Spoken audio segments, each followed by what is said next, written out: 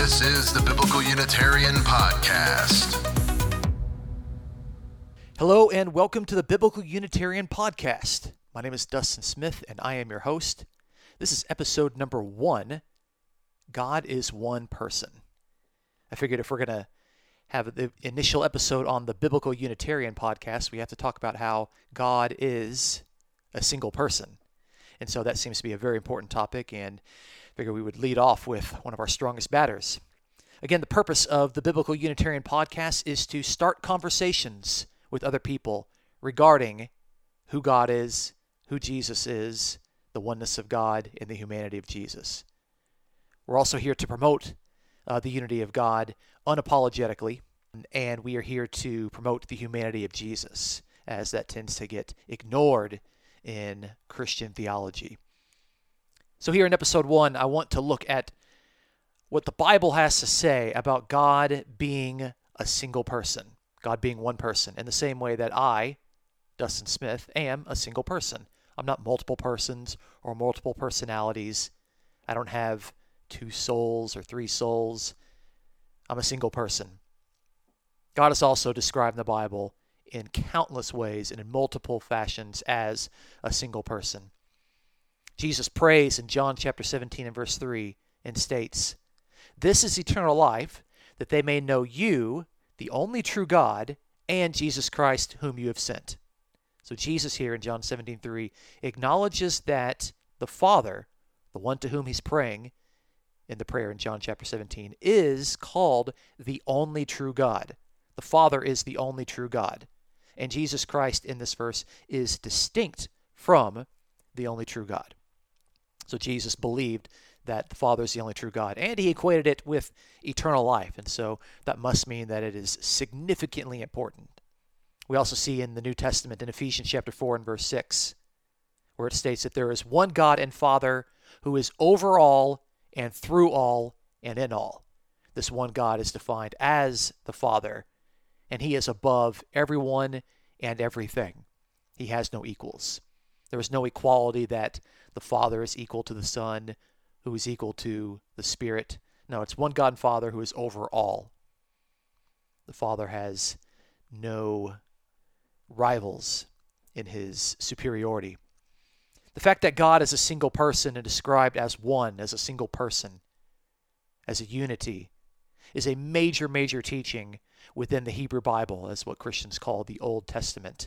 Of course, one of the classical passages is the banner text of Judaism, called the Shema from Deuteronomy chapter 6 and verse 4, which states in the NASB, "Hear, O Israel, Yahweh is our God, Yahweh is one."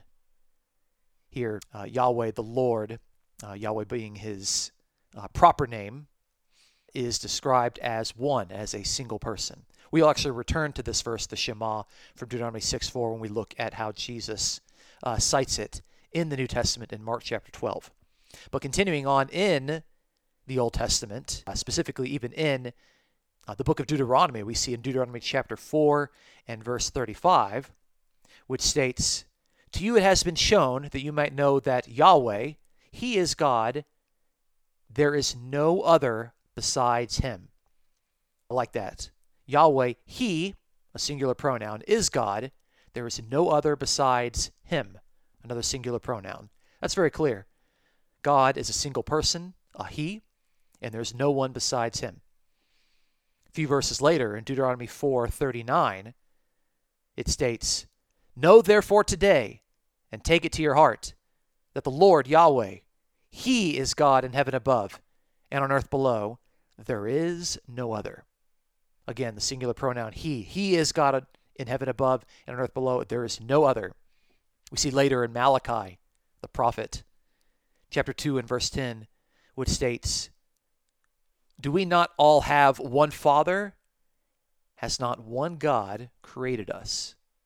In the parallelism here with the Hebrew prophet, it states that there is one Father who is also understood as one God. So this one God is described as the one Father, a single person, the Father. Not the Father, Son, Holy Spirit. One Father, the one God who created us.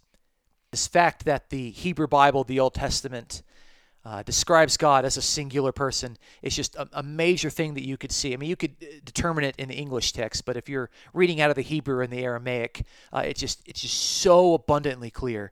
I personally am translating the book of Psalms as kind of a side project, and I just keep seeing just over and over thousands and thousands of singular pronouns used of God, singular verbs used of God, singular adjectives used of God. I'm not just talking about, a handful here, a dozen over there. We're talking hundreds and hundreds, thousands of thousands. Over and over and over, God is described as a single person, as one person. There is not a hint of plurality within the Godhead, within the Old Testament. Now, I talked about how Deuteronomy 6:4, the Shema, the Hear, Israel, the Lord our God, the Lord is one, is the banner text, the major text, the creed of Israel, one might say. And we can see that Jesus, being a good Jew, cites this when he is asked about this in Mark chapter 12. So we're beginning in this narrative in Mark 12:28, which states, "One of the scribes came and heard them arguing, and recognizing he had answered them well, asked him, 'What commandment is foremost of all?' Verse 29. Jesus answered, 'The foremost is, Hear, O Israel, the Lord our God is one Lord, and you shall love the Lord your God with all your heart, and with all your soul, and with all your mind, and with all your strength. The second is this, you shall love your neighbor as yourself. There is no other commandment greater than these.'" Now notice here, it's interesting to see how the narrative progresses. Verse 32, the scribe said to him, "Right, teacher, you have truly stated that," notice the wording here, "He is one, and there is no one else besides him. And to love him with all the heart, and with all the understanding, and with all the strength, and to love one's neighbor as himself, is much more than burnt offerings and sacrifices." Here Jesus, being a good teacher, is going to respond, and notice how Jesus responds and understands the response here of this scribe. Mark 12:34. "When Jesus saw that he had answered intelligently, he said to him, 'You are not far from the kingdom of God.'" What a great and excellent and powerful passage here in Mark 12:28 through 34, where the scribe comes to Jesus and asks him, what is the most foremost commandment? What is the greatest commandment? And Jesus quotes the passage about God's oneness, about God's unity, and how we're supposed to honor him and love him with all our heart, mind, soul, and strength, and to love our neighbor as ourselves. The scribe responds with another passage, one we actually formerly read out of Deuteronomy 4, stating in response to the fact that the Lord is one, with the point that he is one, and there's no one else besides him. Again, agreeing on the fact that God is a single person. And Jesus responds and states that he had answered intelligently, stating he is not far from the kingdom of God. So in the New Testament, Jesus affirms the teaching of the Old Testament that God, Yahweh, is a single person. Jesus does not expand the understanding of God by trying to make him out to be more than one person, by trying to make him a plurality. Instead, he affirms God's unity. He affirms the truth that God is a single person, and agrees with the other Jewish scribe who understands God in the same manner. The Apostle Paul likewise affirms the fact that there is one God, and that one God is described specifically as the Father. In 1 Corinthians chapter 8 and verse 6, Paul states, in contrast with pagan religions about other gods and other lords, he says, "Yet for us there is one God, the Father, from whom are all things, and we exist for him."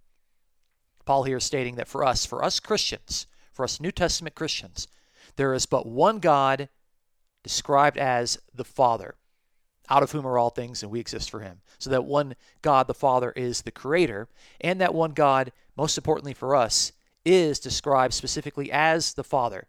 He does not say, as many churches and many creeds today state, that there is one God, the Father, Son, and Holy Spirit, one God being three persons. No, on the contrary. Paul says, for us there is one God, the Father, period. Okay? That's very important. Paul does not affirm a Trinitarian creed here. In fact, Paul affirms the Unitarian creed, the creed of Israel, the creed from Deuteronomy 6:4, the teachings of the Old Testament, the teachings of Jesus, and the teachings that Jesus himself affirmed in Mark 12.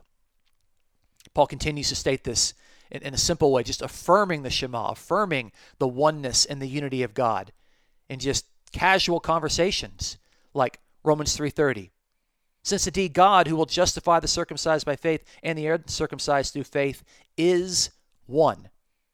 And the Greek text is actually clear. It actually says, since God is one, who will justify the circumcised by faith, etc., etc.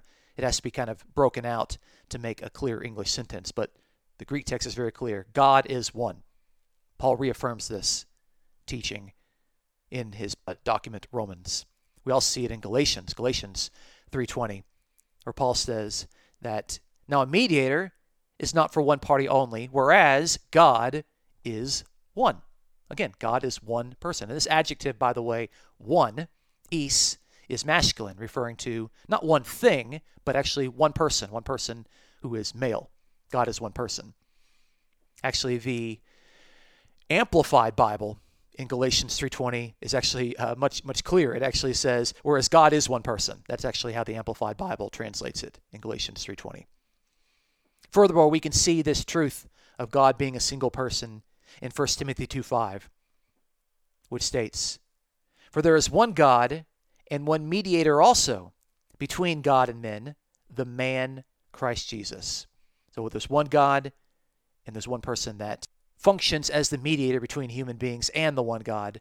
And that person who is distinct from the one God is Christ Jesus, who is described as a human being, as a man. We can also see the teaching of God being one in the book of James chapter 2 and verse 19, which states, you believe that God is one. You do well. The demons also believe and shudder. So it states the truth from the Old Testament that God is one. It affirms that as a good belief. You do well. It also affirms that demons also believe this, and they are afraid of this truth. So the fact that the Old Testament teaches that God is one, that God is a single person, is a continued teaching throughout the Hebrew Bible. It is continually affirmed in the New Testament by Jesus, by Paul, by James.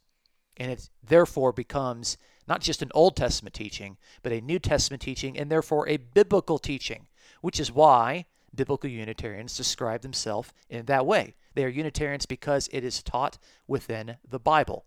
Thus, they are biblical Unitarians. Unitarians because that is the doctrine taught from the biblical scriptures. Very, very important topic here.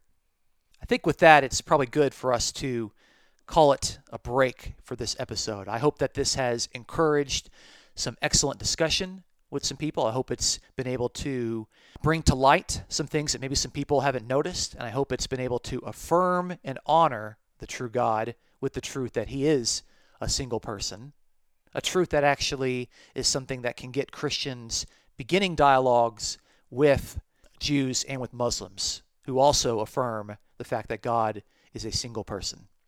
So thank you so much for listening to this episode. I look forward to seeing you again. For more information about Biblical Unitarianism, be sure to check out our website at www.biblicalunitarian.com.